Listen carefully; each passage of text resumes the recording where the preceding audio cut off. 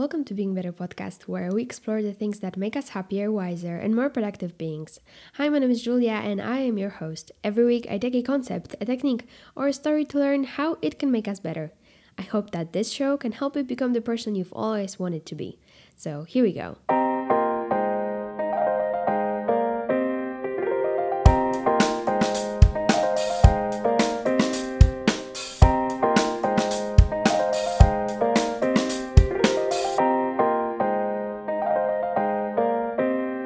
Hello, all. Welcome to the podcast, or welcome back to the podcast, and thanks for tuning in. I hope you and your loved ones are well and happy, and that you have a great summer or winter, depending, of course, on which atmosphere you are in right now. I am well. Thanks for asking. I have returned from Spain. I have returned to all of my responsibilities, and I think it was a nice trip. I have practiced my Spanish a lot, and I think I have improved. And definitely, I've been learning Spanish for 4 years, something like that, and I have not had the chance to speak it as much as I have in the past 2 weeks, and that has definitely been an opportunity for me to improve, and I think I have. So if you are learning a language, of course, that's pretty obvious, but I will still definitely recommend these kind of trips where you don't have the optionality to not speak the language and you have to speak the language. And for my recommendation this week, I'm gonna recommend you a book that I've been reading in the airplane and on various commutes through Europe. And that book is Red, White, Royal Blue. And this is a novel, which I don't read a lot novels. And the book won the Goodreads Choice Awards in, I think, 2019. It's wildly popular, and I am sure that you have heard something about it before. It has very good ratings on Goodreads, as you might expect, and it is about the story and the relationship between the first son of the United States and the Prince of Britain.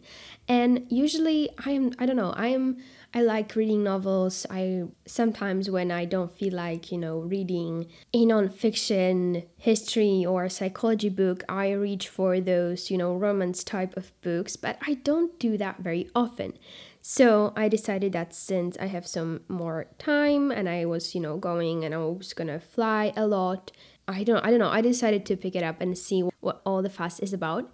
And I've actually really, really enjoyed it. First of all, I think I really enjoyed it because, like I said, it is not the type of book that I usually read. But I don't know, the author, which is Casey McQuiston. Casey McQuiston really had a nice way of adding a lot of pop culture and references into a book, and I think she captured really well the characteristics of being young, being in your early 20s. And I think this is something that a lot of authors struggle to do and struggle to do accurately. So I don't know, I think this story is really sweet and wholesome and uplifting, and I think it's perfect if you want to get out of a reading slump. I really recommend it to anyone looking for something positive and empowering. It's nice to read it because the world that the story is happening in is, the president is a woman, and she's I think she's a Latino woman, and she's the first female president, and of course the prince and the first son are gay. And I don't know, it kind of feels nice, but at the same time it feels kind of sad, just because you know that this world is not real, and you read about this beautiful world and these lovely characters, and you kind of, through that, you can see all of the things that are not right in the world that we actually live in.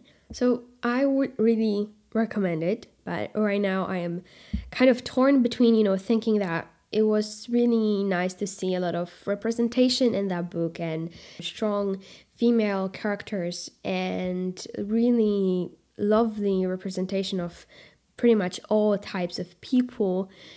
So I really enjoy that, and I enjoyed the love story, but I'm also simultaneously feeling that the plot was quite predictable because nothing really goes wrong in that book, at least for a very, very long time in the plot. However, yeah, I would definitely recommend this if you want to pick me up and a bit of hope for this strange time and this strange summer. And yeah, so that is going to be my summer reading recommendation. And I hope you will enjoy. The book will be linked in the episode description for anyone interested. And speaking of books, today I want to talk about self-help books and the lessons that I actually have learned from reading them.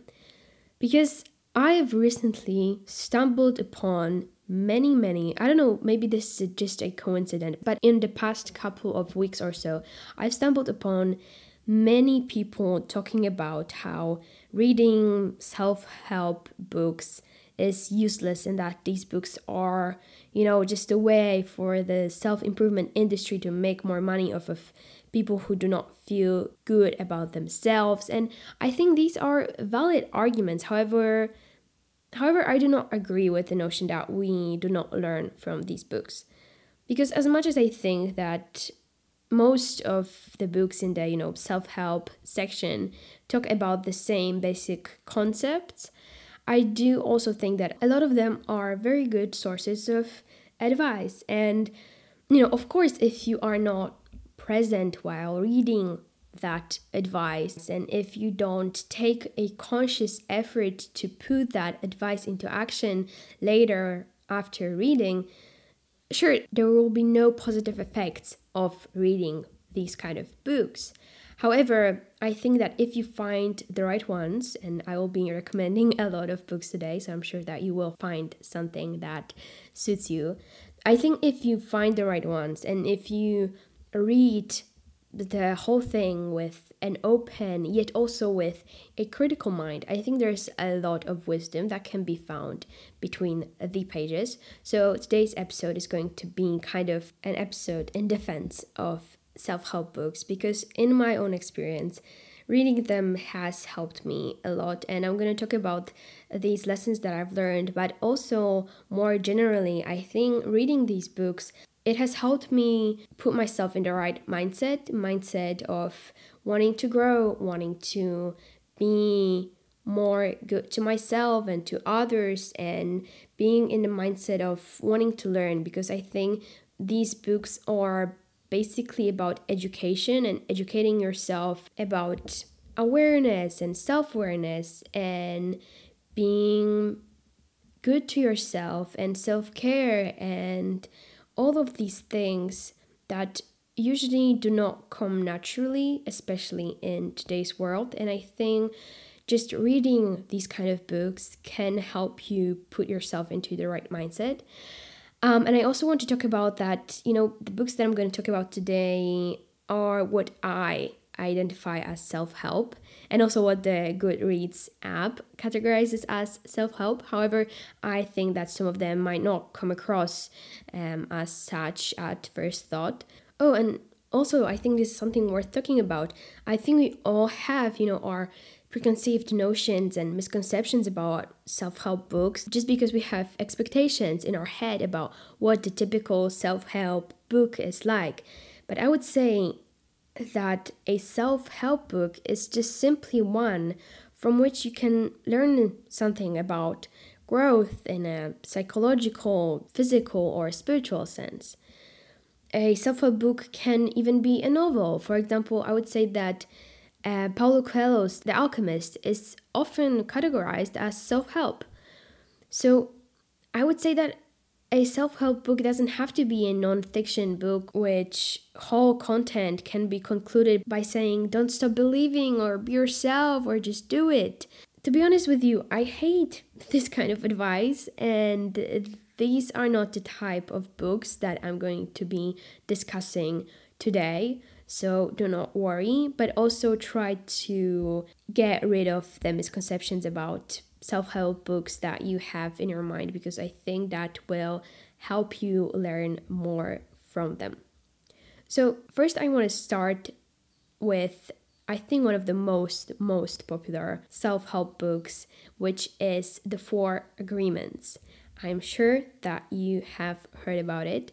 And the lesson that I've learned from reading The Four Agreements is that I take everything personally and I care too much about what others think, when actually what other people say about me or think about me is never truly about me. And let me explain. I think that nothing people say or do is personal, but you need to know who you are and like that to be okay with that.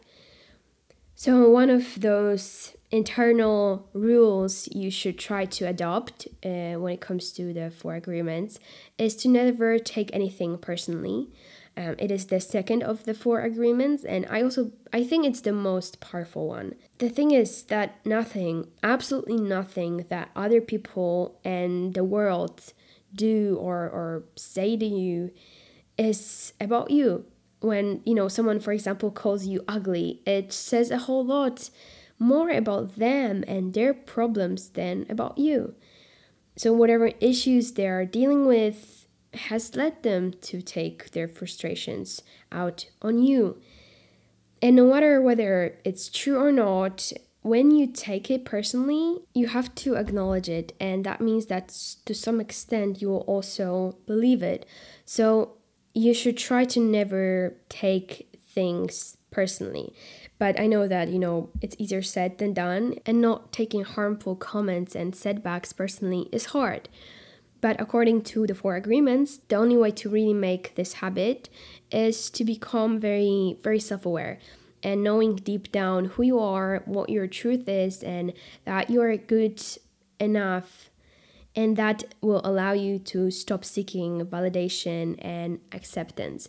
And I do kind of agree with that. But for me, the most important lesson here is that people actually do not mean the things that they say about you when they are saying something nice or when they are saying something rude. Most of the time is just because of the mood they're in or the kind of vibe that they want to give out to other people. So for example, some people want to be seen as nice, and that is why they're nice, and some people have a bad day and maybe they are jealous of you, and that is why they're mean. And I love people, I love talking to people. However, I know that I should not rely with my sense of self-worth on them, because it is very unreliable in that sense, because people change all the time. Their mood changes all the time, and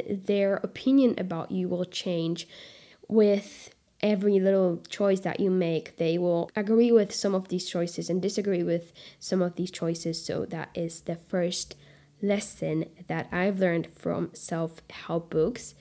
And the second one is from A New Earth by Eckhart Tolle.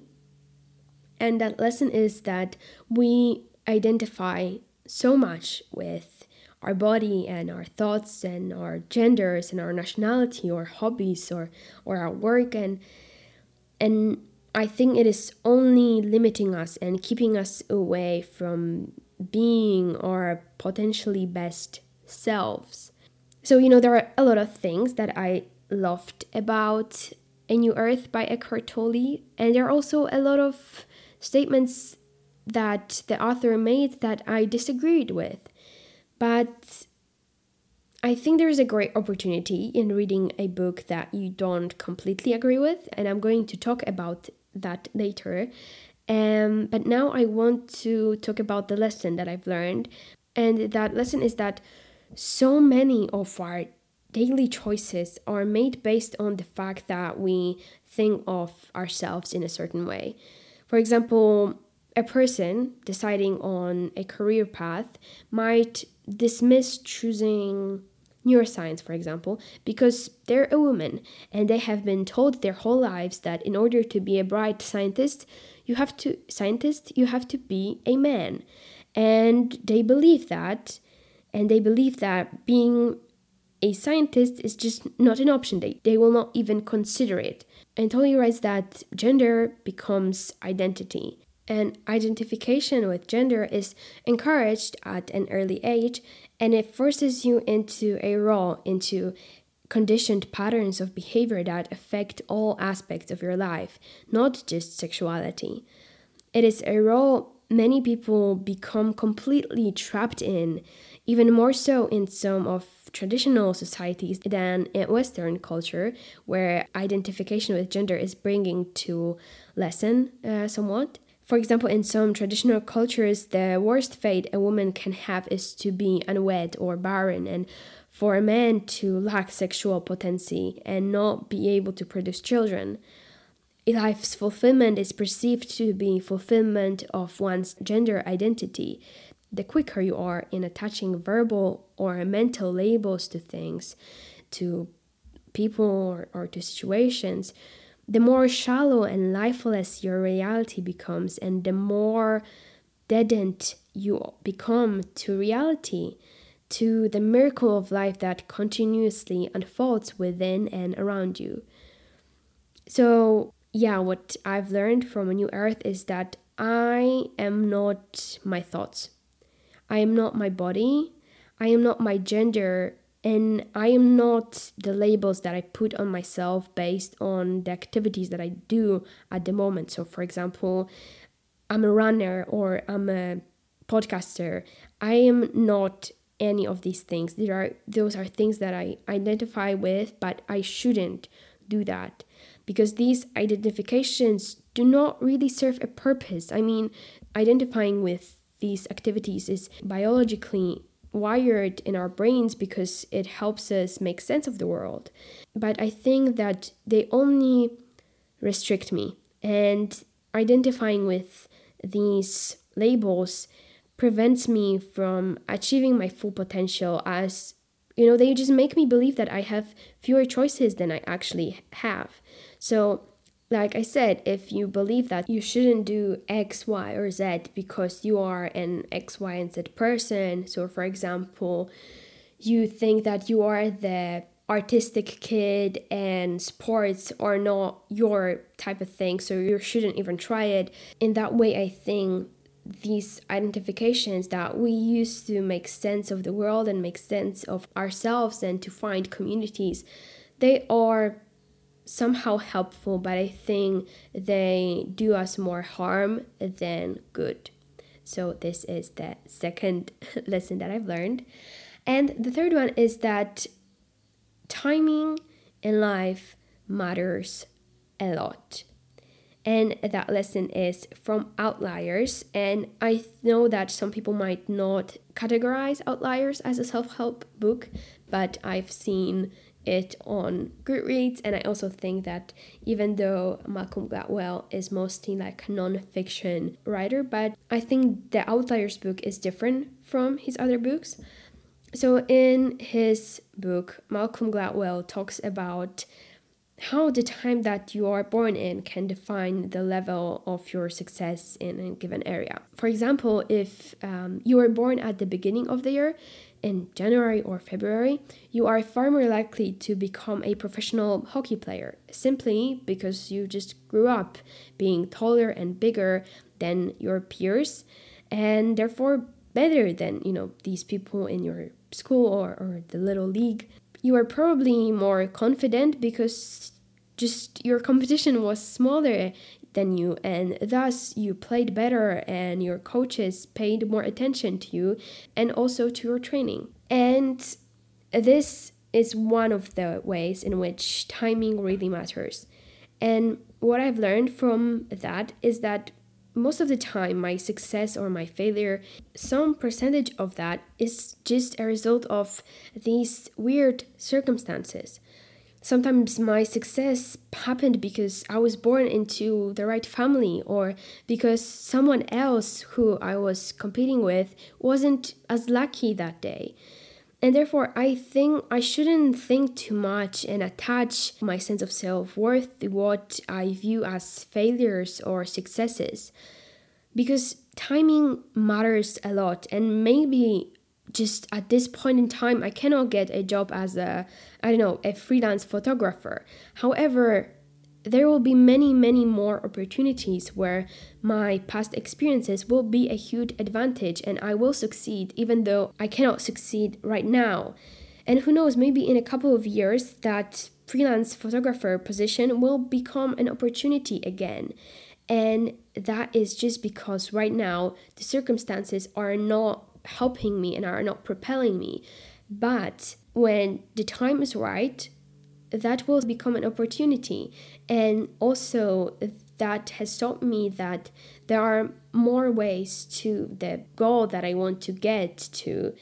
And maybe if one way that I was hoping I would get there is not available, that doesn't mean that another one will not help me get there as well as the other one.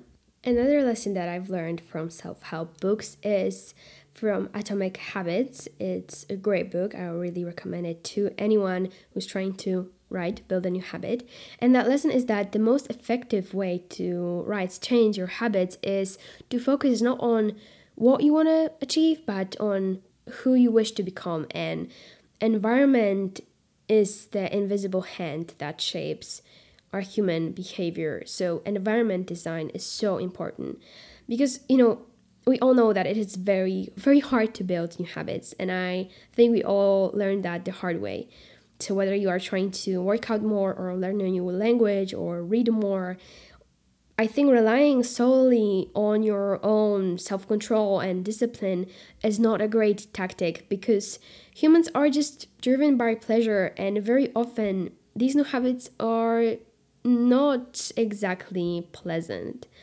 So instead of relying on discipline, I think it's far better to focus on optimizing our environment to make it easier and more enjoyable for us to practice these habits. In Atomic Habits, the author says that environment is the invisible hand that shapes human behavior, and that despite our unique personalities, certain behaviors tend to arise again and again under certain environmental conditions.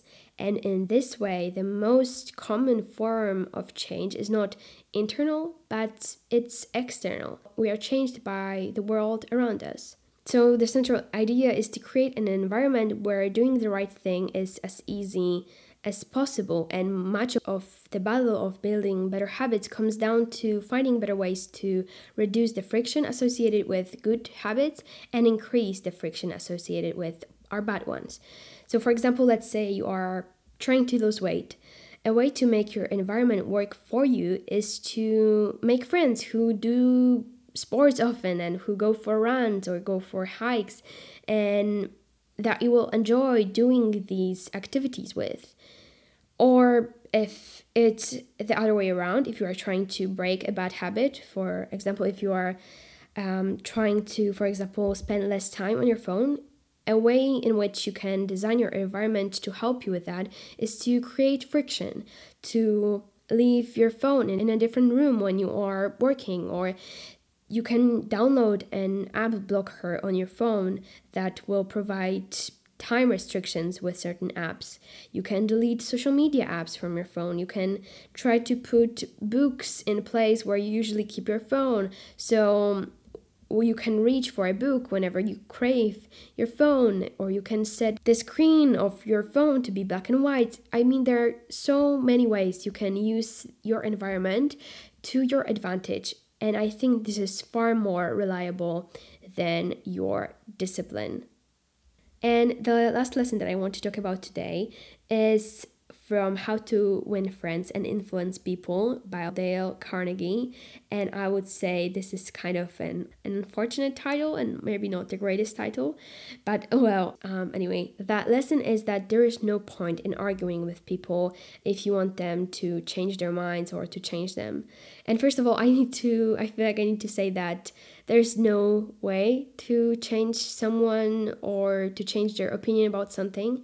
they can only do that themselves, and we simply do not have the power over someone's mind. And that is one very big lesson that I had to learn by myself through just years of being frustrated with people because of their idleness in the face of climate change or discrimination and all other problems that we face all around the world. I had to learn that people have to make their own decisions to change, and the only thing that you can do is to be an example of why that kind of change is good. But the thing is, this does not come naturally to me because, you see, I am a debater. I love talking and arguing and debating and just, exchanging arguments with other people. It's something that has always made me energized and satisfied. And that is probably because I think I am pretty good at it, and I often feel like I have won a debate, which of course is very satisfying and gratifying. And B, I think I suffer from a chronic illness that is called I am always right. I have so much faith in the things that I believe are true, and I fight for them so much that I can forget what even is the point of that discussion. I can get so invested in a debate that I started just to help someone, to persuade them to take my advice. I can get so invested in that I can hurt them actually and do the opposite of what I intended to. And that's why I am now making a conscious effort to avoid arguments, to stop being, such a know-it-all and stop needing to prove that my arguments and my beliefs are valid. So the last lesson that I'm going to talk about today is how to prevent a disagreement from becoming an argument. And Dale Carnegie in his book writes that there are 9 steps that we can take to avoid these arguments, and I really, really find these steps useful. So the first one is welcome the disagreement. The second is distrust your first instinctive impression. I really, really have to work on that, and I think this is very helpful, just to go in an argument and try to not trust your first instinctive thought about them and their arguments. The third step is to control your temper, and I think that is pretty self-explanatory. The fourth is listen first. The fifth is look for areas of agreement. The sixth is be honest. The seventh is promise to think over your opponent's ideas and study them carefully. The eighth one is to thank your opponents sincerely for their interest. And the ninth is when you're right, try to win people gently and tactfully to your way of thinking, of course. But when you're wrong, admit your mistakes quickly and with enthusiasm. Because, if we know that we are going to get rebuked anyhow, isn't it better just to beat the other person to it and to do it ourselves? So I have found all of these steps very helpful into stopping my instinct to argue with people and to get into debates that are pretty pointless, because like I said, arguing pretty much never makes people change their minds. You can show people that a change is good. You can be an example of why that change or why this argument has helped you or provide evidence. However, you will never have the power to change their minds. So this has been my favorite lessons learned from self-help books. But that being said, I think there are also a lot of self-help books that are really, really not great. And those are books that I would recommend not reading. And for example, one of these books is The Secret, which is a book about manifestation and the law of attraction. And as much as I believe that there is some psychological research regarding, fake it till you make it and how it is helpful, I still don't think that you can attract a robbery of your house by just thinking about it. the books make such crazy statements sometimes that I wanted to throw it across the room. And those are examples of books that are really bad and you still will get across them sometimes.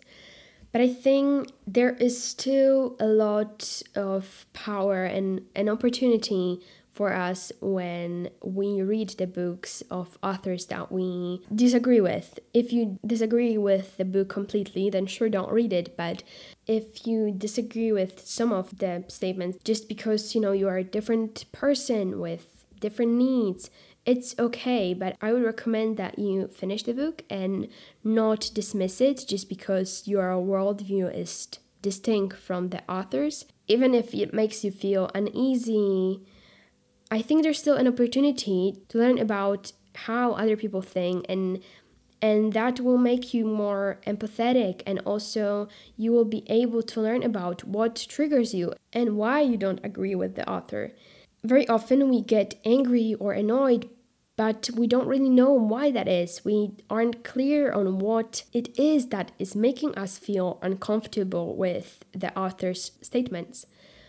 So I think there's a huge potential in disagreeing with a person that is giving you advice.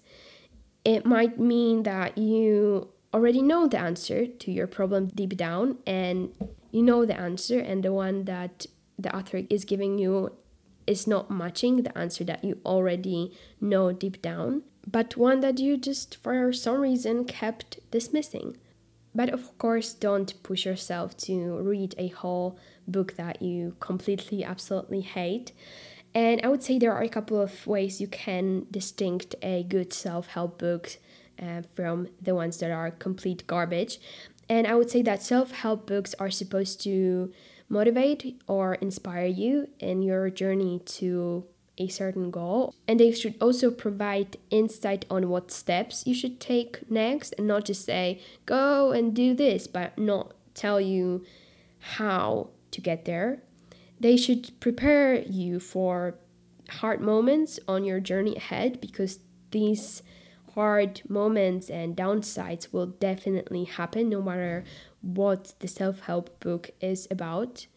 And lastly, I think they should help you understand your own feelings and your own problems, and understand how they might be different from the author's ones. Thank you so much for listening to this episode. There will sadly be no insight of the week, but that is just because I have to get out of the place that I'm recording at, because there's some construction here and it is a problem. But I think this episode was actually pretty long without that. So thank you so much for listening. You can always email me or DM me on Instagram. The links are in the episode description. I will be very happy to respond to your questions, or just if you want to say hi. I love when you write to me, and I will speak to you in the next one.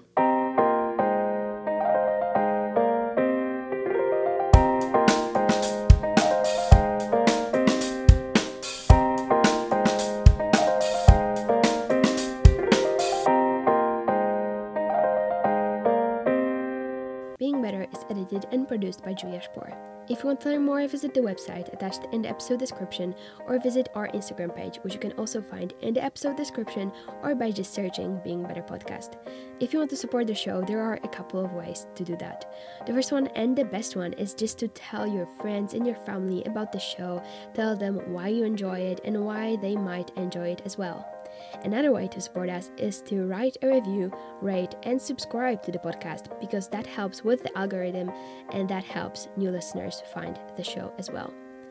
Thank you so much for listening to this episode, and I will speak to you very, very soon.